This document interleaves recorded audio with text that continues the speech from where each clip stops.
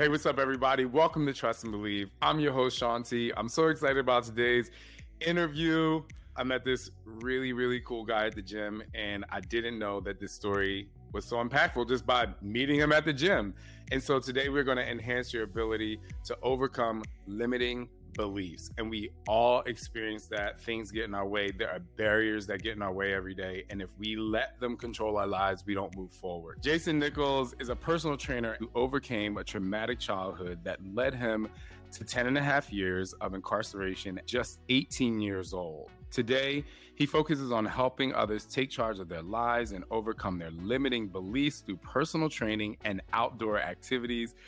Jason's story is a powerful testament to the resilience of the human spirit and the power of positive thinking. So get ready to trust and believe. Somebody say hell yeah! No. What's up? He's better than Oprah. Come on, y'all. This is Sean T, and it's time to trust and believe.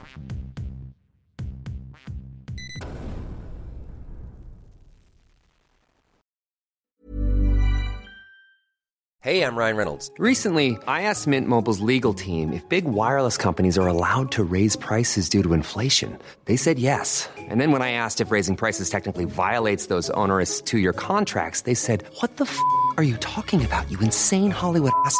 So to recap, we're cutting the price of Mint Unlimited from $30 a month to just $15 a month. Give it a try at mintmobile.com/switch. $45 up front for 3 months plus taxes and fees. Promo rate for new customers for limited time. Unlimited more than 40 gigabytes per month. Slows full terms at mintmobile.com. Hold up. What was that? Boring. No flavor. That was as bad as those leftovers you ate all week. Keke Palmer here. And it's time to say hello to something fresh and guilt-free. Hello Fresh. Jazz up dinner with pecan-crusted chicken or garlic butter shrimp scampi. Now that's music to my mouth. Hello Fresh. Let's get this dinner party started. Discover all the delicious possibilities at hellofresh.com.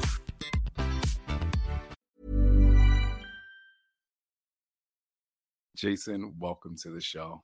Thank you. I'm so honored to be here. Thank you so much. I'm going to jump right in because your story is really powerful and what you've managed to overcome, specifically mental, and I point to my arm because I always say conquer your mind. Your mental power is so amazing. But I just wanted to dive in because there's something that I'm extremely passionate about that I experienced in my life that so many kids experience in their life when they leave their home and the safeness of their parents or guardians, which is bullying. Can you just talk about that experience that you've had with bullying? Yep, absolutely. I mean, you just said something really important that hits to me. You said the safeness of their home. Not to say I didn't have a safe home. My mom tried her best to do whatever she could to help me, but I grew up with split up parents. My parents split. I was 2. I was the fat little redheaded kid. There's no other way to put it besides, I was extremely overweight. I was 2 foot taller than every other kid in class.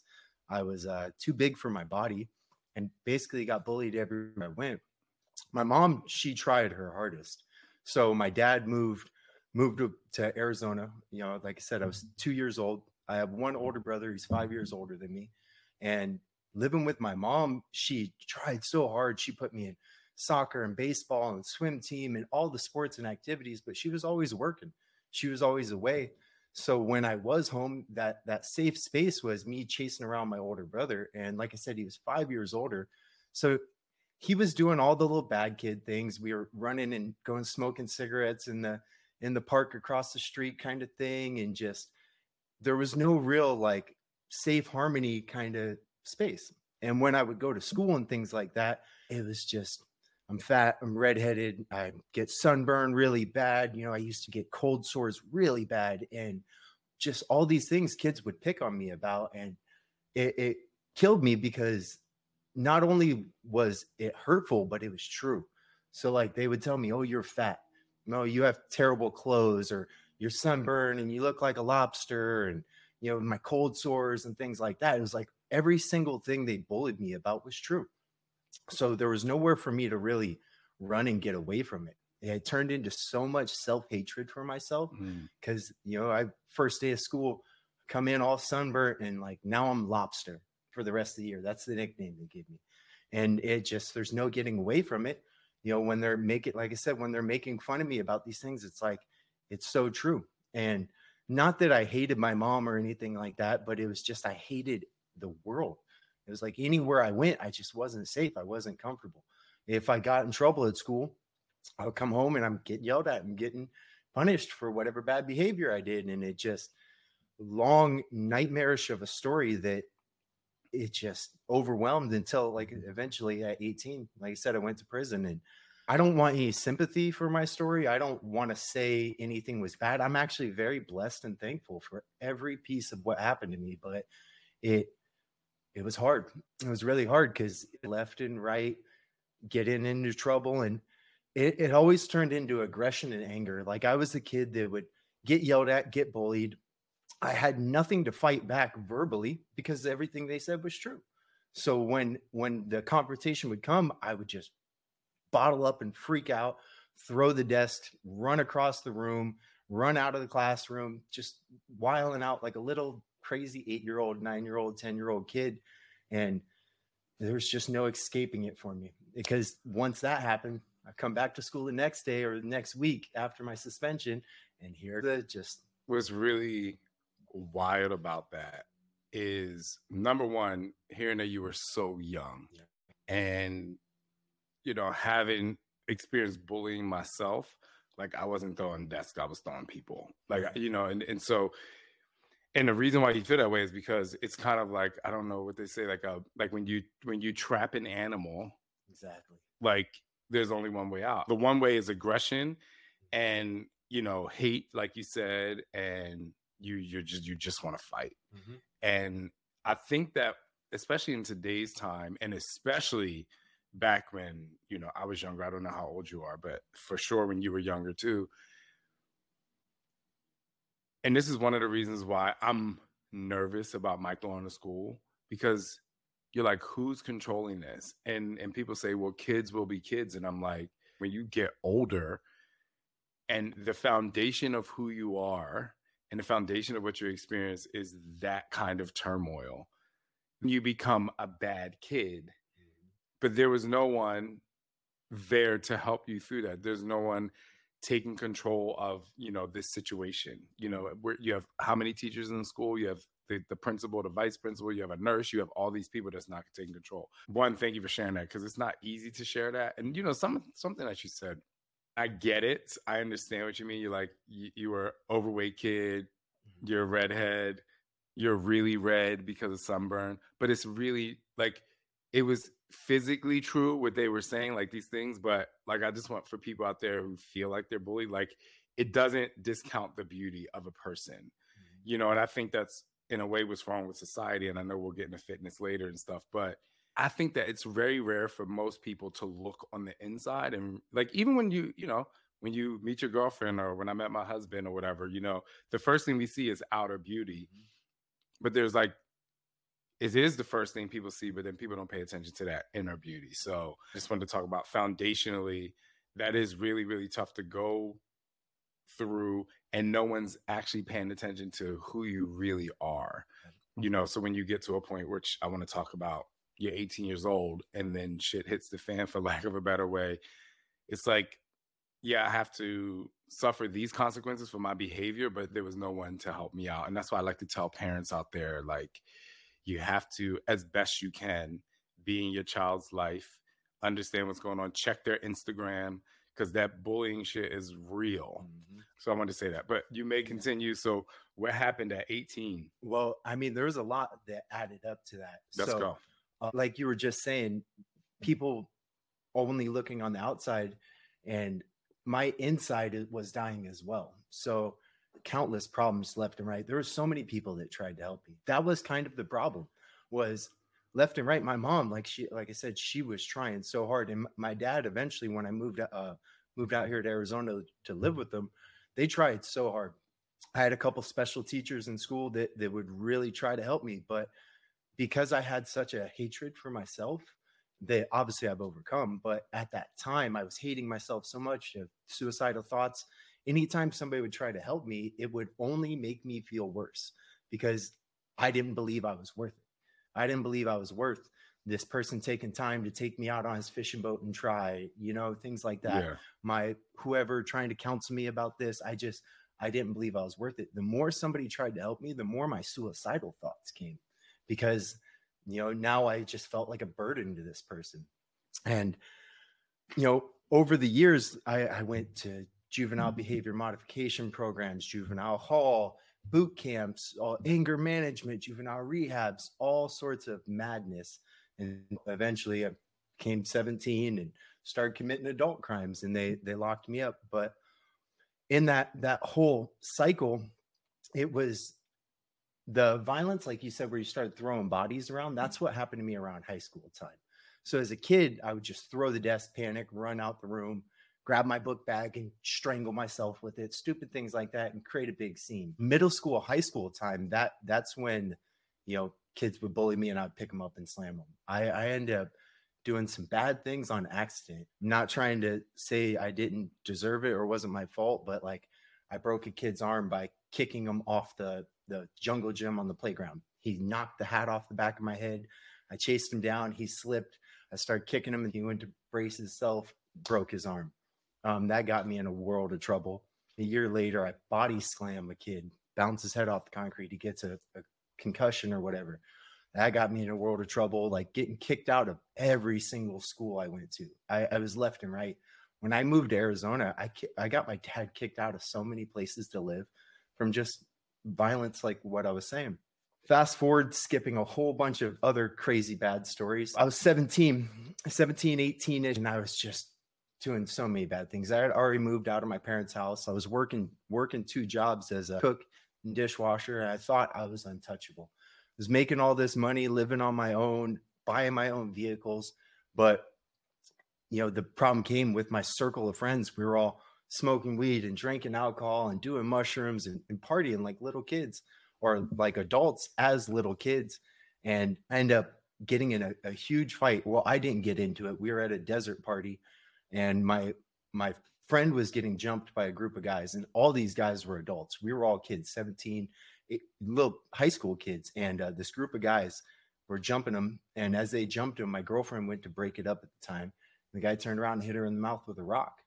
Ended up splitting her lip. She got 19 stitches through her lip, chipped her tooth, something crazy, just obliterated her lip.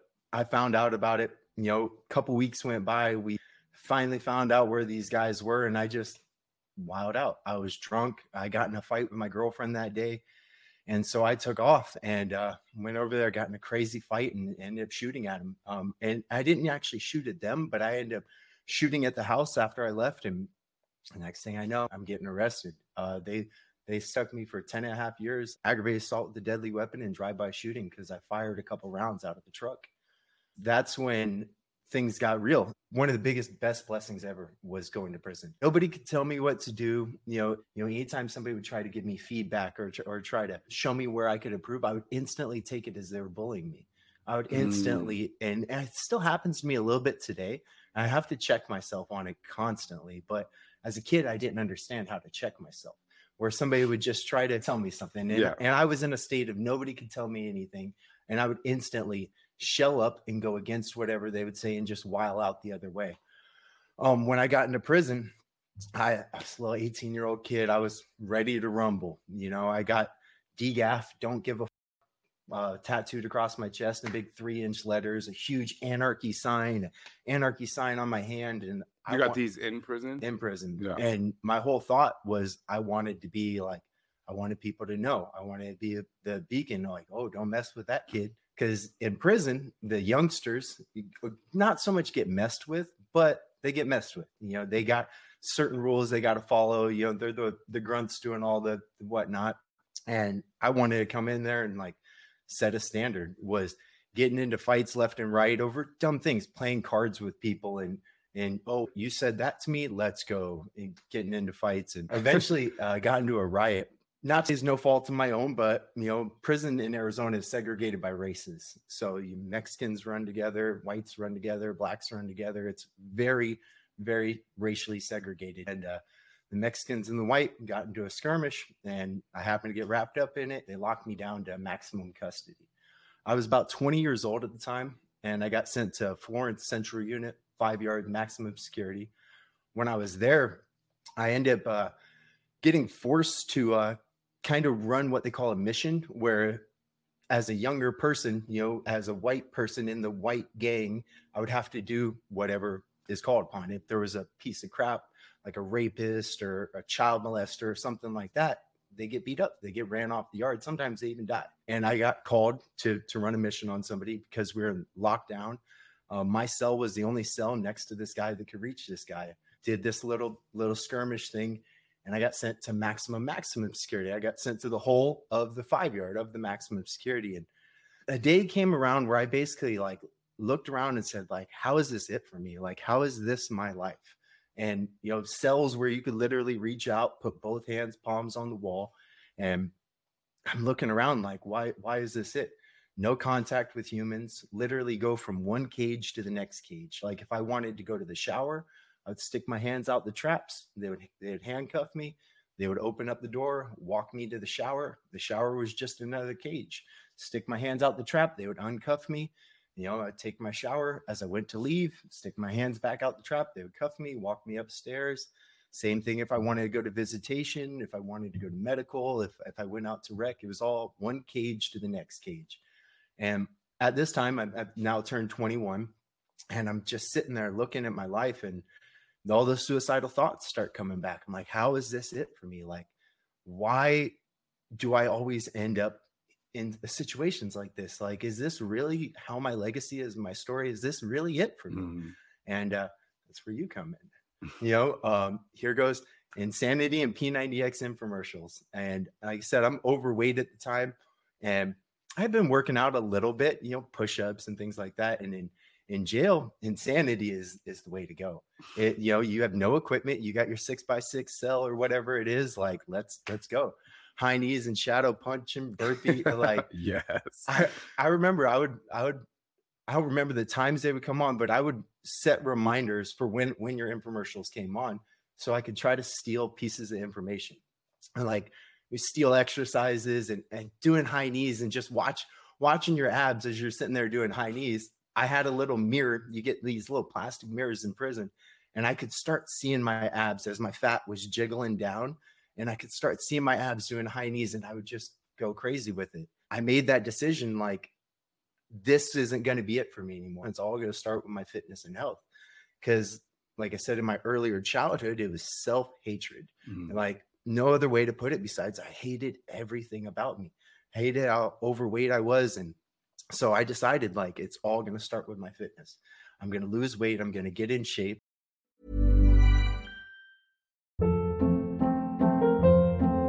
Hold up. What was that? Boring. No flavor. That was as bad as those leftovers you ate all week. Keke Palmer here. And it's time to say hello to something fresh and guilt-free. Hello Fresh. Jazz up dinner with pecan-crusted chicken or garlic butter shrimp scampi. Now that's music to my mouth. Hello Fresh. Let's get this dinner party started. Discover all the delicious possibilities at HelloFresh.com.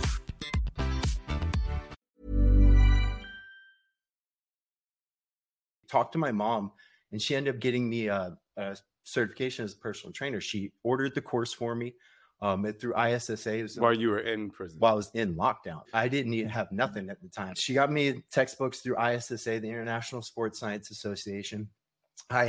She ordered me another body sculpting Bible for men. I was reading she got me a subscriptions for Men's Health. Like, my mom saved my life. Like, I owe my real mom, like, so much.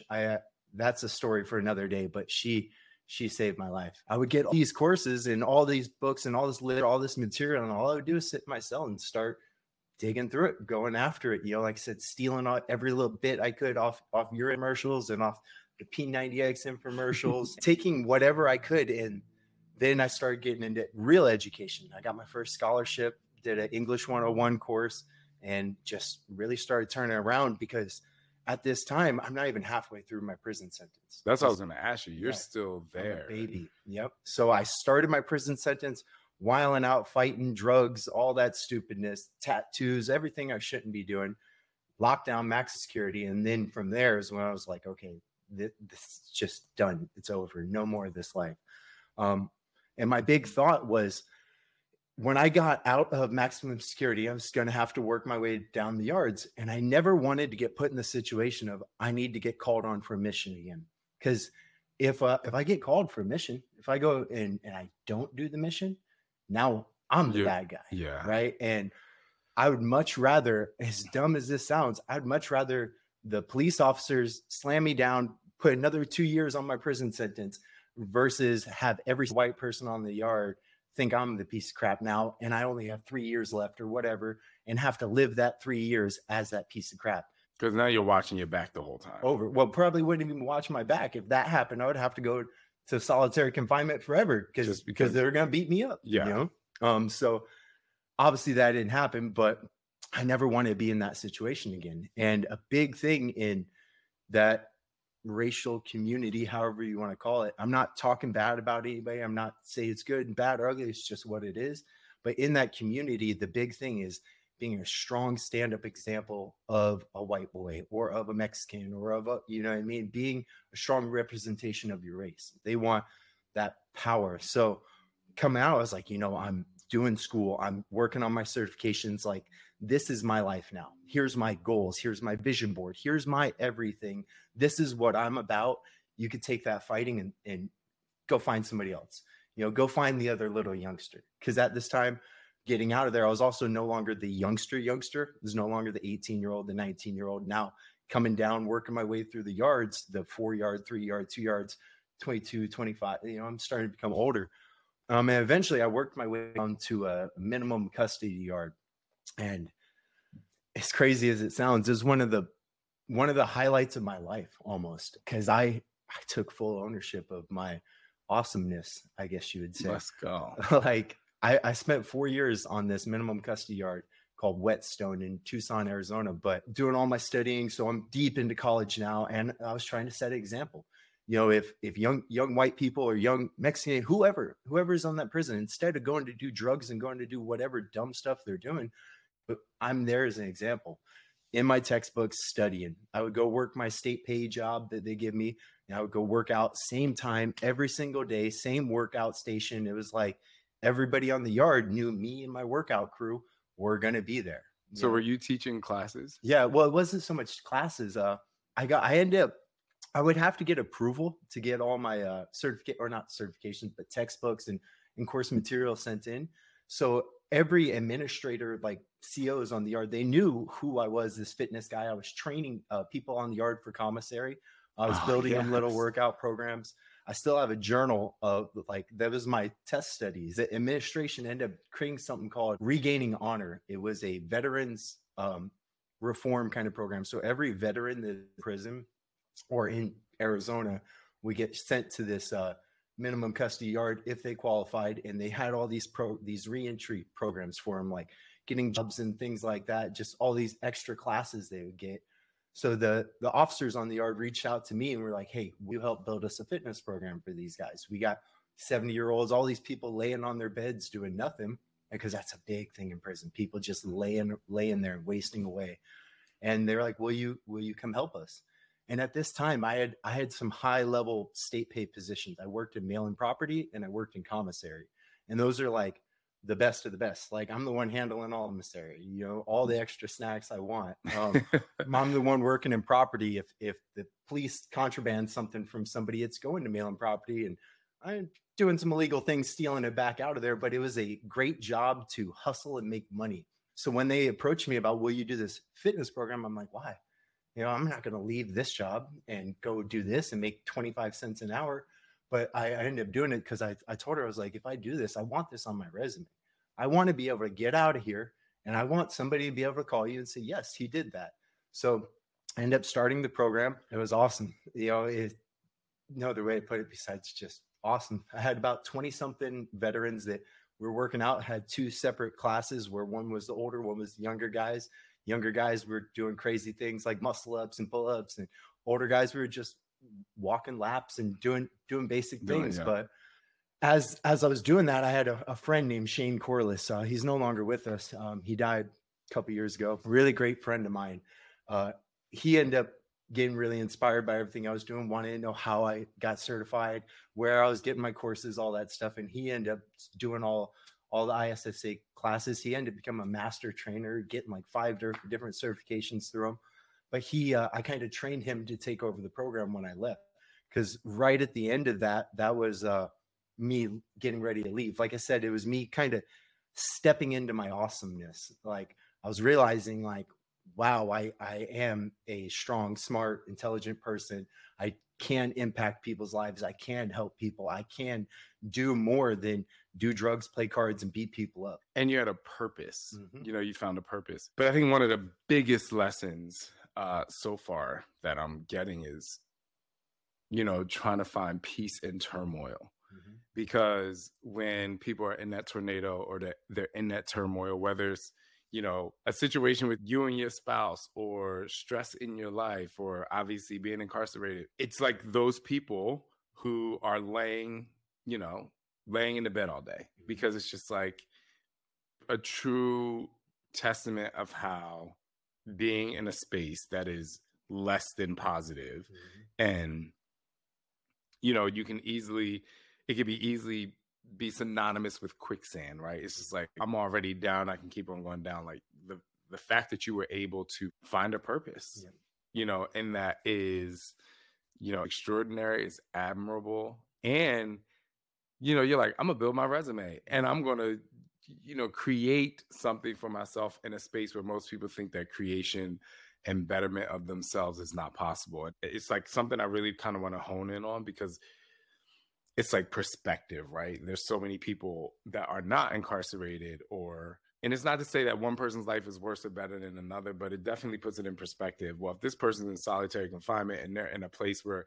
they can touch both walls, and you don't even have the Insanity DVDs, you just have the infomercial, right? So you're like, just that drive and motivation to create something from minimal or close to nothing is just incredible. Okay, so I just wanted to make reference to that, and congratulations for being in that space. Thank because you. I'm sure even though it sounds really good and things were good, it's like you said, you still had to do things to kind of push yourself forward. I think one of the toughest things to hear and to kind of relate to, well, definitely relate to, because I've never been incarcerated, but it's like you have to come out of there, show something that you're really good at, while making sure that the people who are the head people aren't making you go back down a path that you don't want to go to. So you also have to be creative. You have to be able to communicate in a way and show your worth to people who are still struggling.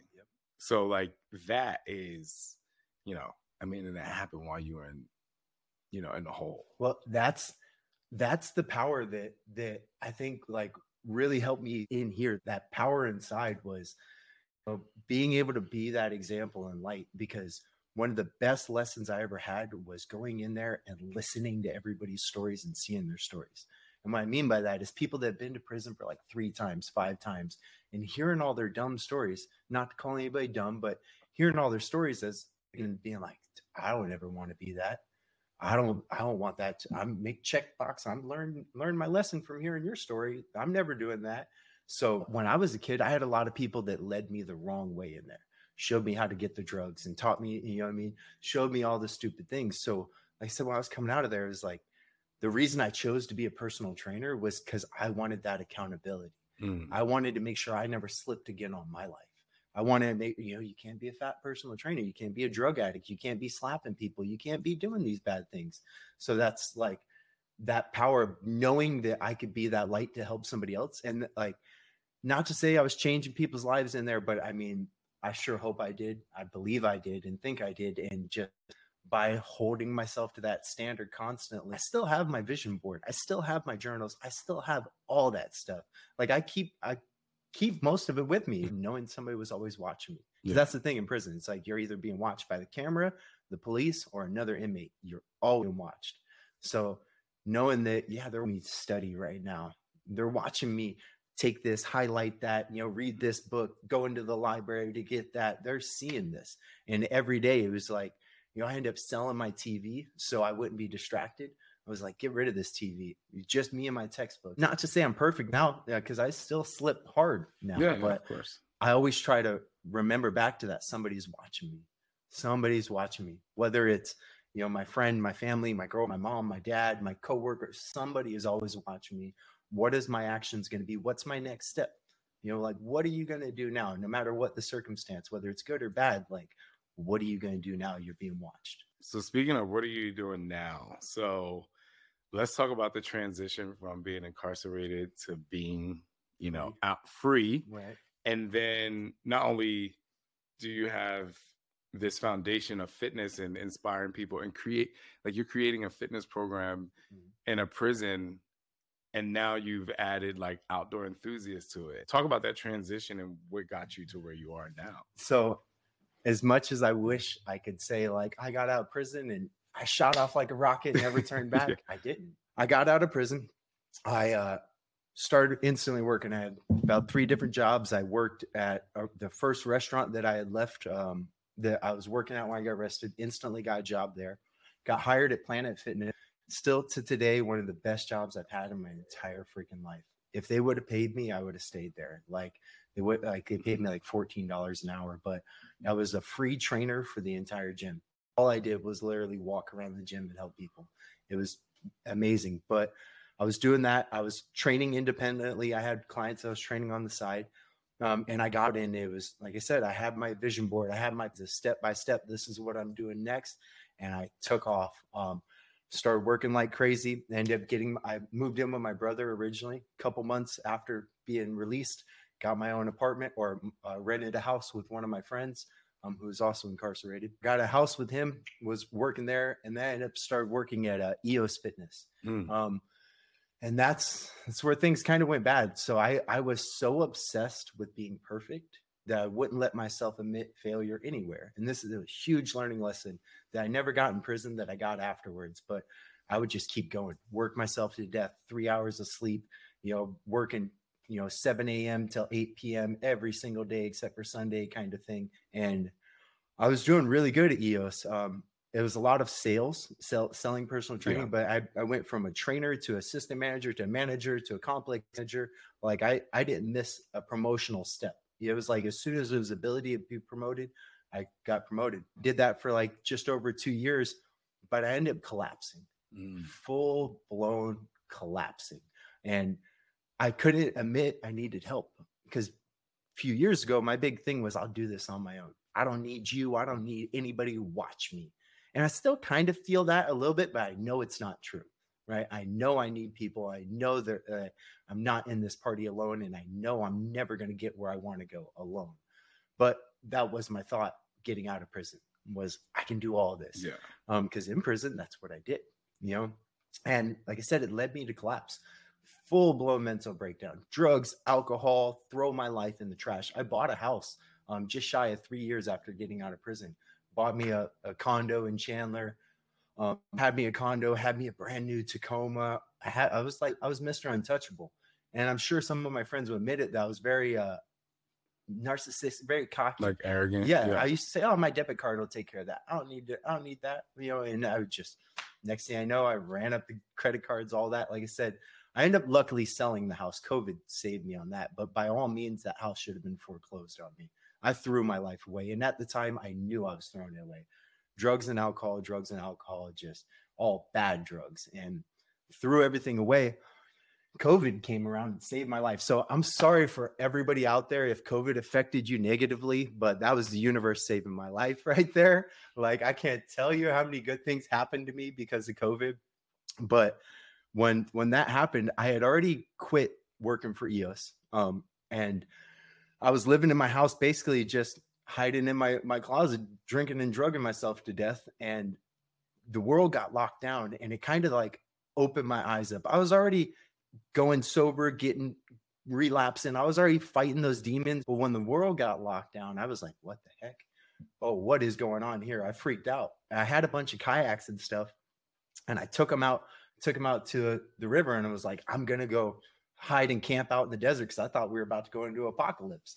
And as I'm out there in the desert or doing these kayaks, I was like renting kayaks to people, making a little bit of money, doing little tours of Verde River. And I started realizing, I'm like, oh man, wait, I can make this my new job. I can make this my new thing. Because watching single moms with their kids and being that guy out there helping them reminded me of so much of the guidance and things I wish I had. And I could see how much I was helping that mom with her kid, jump in. I'm not even going to charge you. Just be free. Let's go. Teaching the kid how to, paddle and how to do all this. And like little things like when we're out there, because like I said, I was camping, teach them how to light fires and just all this stuff. I was like, wow, this could be me, because I always been into outdoors since I got out, big into hiking and trail running and all that stuff. So I thought like, this is going to be me now. Now I'm going to be an adventure guide. I'm going to start doing all this kayaking, all that. It didn't quite go the way I planned because I didn't get permits. I didn't get insurance. I was just, you were doing it. Yeah, I was You're just being doing creative, it, right? I was reestablishing my life. I was literally reinventing myself in the weeks I was out there during the beginning of the lockdown. After getting out of there, I did a bunch of odd jobs and whatnot. And when I tried to start actually going official with my company, I realized like I was in over my head. I was already in a huge pile of debt, so I didn't really have the means to launch a company the right way. I ended up kind of bailing out on it, giving up on it. Not so much giving up on it, but I quit trying to go official with it. I started picking up all these side jobs, and I eventually was like, okay, I need to get more experience in the wilderness, more credibility to my name. And so I became a wildland firefighter just for a little bit. I didn't do much there, so like I don't have much credibility there. But I took off to Oregon to do wildland firefighting like 2 summers ago, and just started trying to, like I said, get more involved in that outdoor community. And since then, I ended up coming back to Arizona because my stepmom was going through a lot of problems. She had hip issues, heart issues, just all sorts of things where my dad needed my help back here. Mm-hmm. People were dying everywhere from COVID. So I was like, I need to get back home. So I came back home about a year and a half or so ago. I started working at Lifetime Fitness. Took off as a trainer over there for a good year and a half or so. And during that time, I just kind of really re-squared everything away. Like I said, I sold my house. So I was living with my dad now. Still am. Great success. But no, so during that year or whatever, I found my girlfriend, kind of invented myself on like understanding I'm not alone in this journey. Was blessed to have an opportunity. In 3 weeks, I'm going to move to Alaska.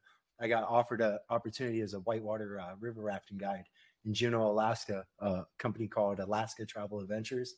And that's my next journey. Is I'm heading out there in about 3 weeks, leaving with my girlfriend. And I don't really know what the future is going to bring. I just know that every day I'm going to continue to do the positive things I can do. And I'm going to help as many people as that I can help.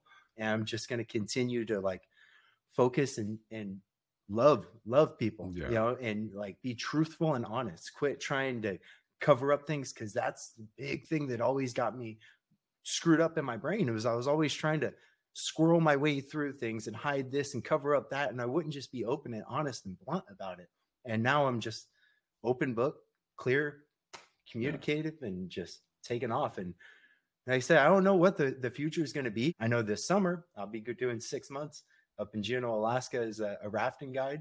I'm hoping maybe I could gather some knowledge. Maybe my girlfriend's going up, she's going to work in the office. So if you're hearing this, babe, sorry, but I'm hoping she might get some knowledge on it. So she could help me run my company later on or something. I don't know, but there's endless possibilities, and it's just continue to help whoever I can, whenever I can.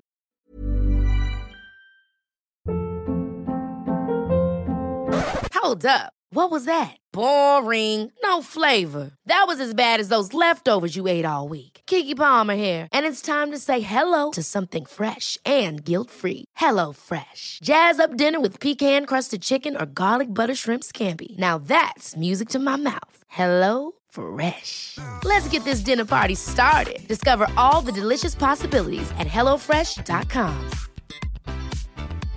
Imagine the softest sheets you've ever felt. Now imagine them getting even softer over time. That's what you'll feel with Boll & Branch's organic cotton sheets. In a recent customer survey, 96% replied that Boll & Branch sheets get softer with every wash. Start getting your best night's sleep in these sheets that get softer and softer for years to come. Try their sheets with a 30-night guarantee. Plus, get 15% off your first order at bollandbranch.com. Code BUTTERY. Exclusions apply. See site for details. What's really cool is never giving up. Yep. And I think a lot of times when people see success, they think of success as like the finish line, right? It's like, I've reached success. And you can talk to, any CEO, or even if someone may partner at a lawyer firm, or like even I can take myself, for example. I'm in therapy to like help guide myself on where I want to go. I think people don't want to admit the roller coaster ride, but that's really what life is about. And great things happen. And I think that you should definitely embrace and experience and be joyful about those high moments. And this is not to sound negative, but like sometimes after a really high moment comes, a crash. And like I said, generally in my life, I'm good, but there's a crash happening in my life too. And it's just like internal and it's personal. It's just trying to figure it out. Mm-hmm. But I think that your story gives hope to people that feel like just because you have moments, or even in some way a piece of longevity and success, there's still like a level of growth that needs to happen. And sometimes, obviously not happy that you went back to drugs and alcohol, right? It's this thing of like, but I found something else. Mm-hmm. And it's part of helping other people out there who may be in a situation where they are right now. And it's like, I'll never recover from this. Your story helps people like you can recover more than once. Mm-hmm. And this idea that a lot of people don't want to admit that they're not in a good place, mm-hmm. And I just love that. Your story like really defines the human experience. Mm-hmm. And I know people strive to just, constantly go up and up and up. I know it. And it's great. And it feels good. And, you can look on social media. I look at somebody like Kim Kardashian. I know her story and we know her family and they have, whatever. While she still has success and things are happening, there's still like, trouble in the horizon that she has to figure out. Right. And so no matter where you are, no matter how much money you have or happiness you have at this moment, there's always a need to find power to continue to dig through. So I want to thank you for that. All right. So I know you're going to Alaska. Yep. You're leaving Arizona. I never got to train with you yet, but maybe when you come back.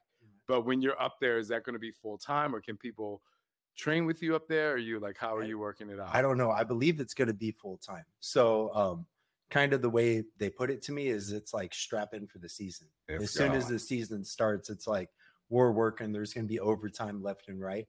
I'm sure I'll end up training people just because it's naturally what I do. Most of my training I do for free, honestly. Like I can't tell you how much of my time I give away, but I don't care because I love that fact of knowing I sparked and helped somebody else. So I know I'm going to be in a gym up there somewhere, and I'm going to see somebody doing some terrible squats or terrible something. And I'm going to end up giving them some good advice. I don't know if I'll actually take on clients. I still have people that I'm going to be communicating with like via, the phone. It could be we go up there and come right back and don't like it and get an apartment down here or whatever it may be. But the world is open. I think when you said how Planet Fitness was your favorite job, where you weren't getting paid that much, but it was your favorite job because you were walking around helping people. I think that is in some way defines who you are in a good way. Like there's a lot of people out there who don't understand or they can't connect to the idea of giving. And you're like, this is my favorite job, to go in there and be basically the free personal trainer. And you're still talking about that. When you go to a gym, you want to help people. Mm-hmm. So thank you for that. All right. I have one final question for you. Mm-hmm. You had to define trust and believe. What would your definition of trust and believe be? Having faith.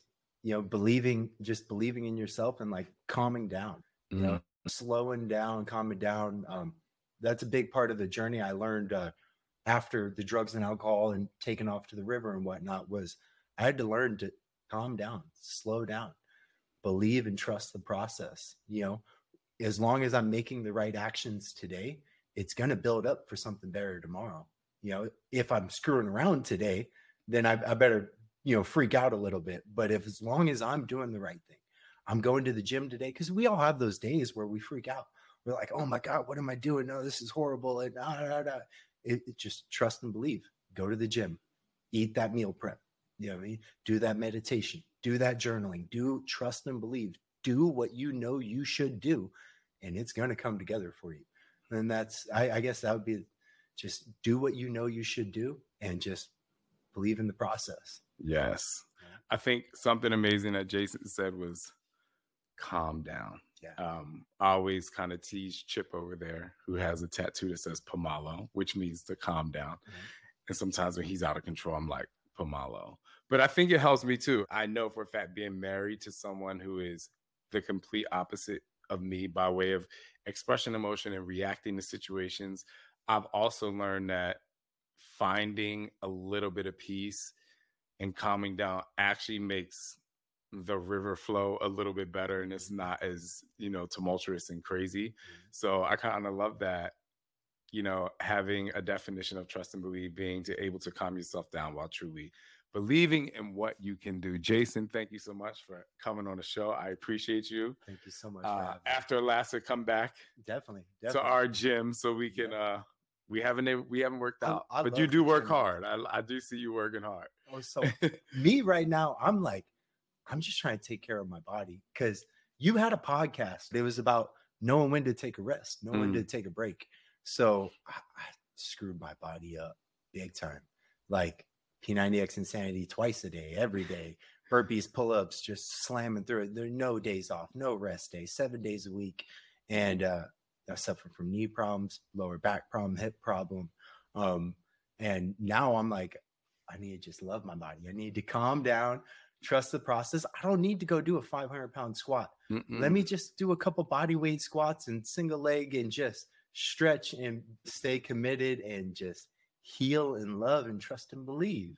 You know what I mean? I love it. So yeah. Thank you so much, man. Absolutely. So blessed to be here. Thank you.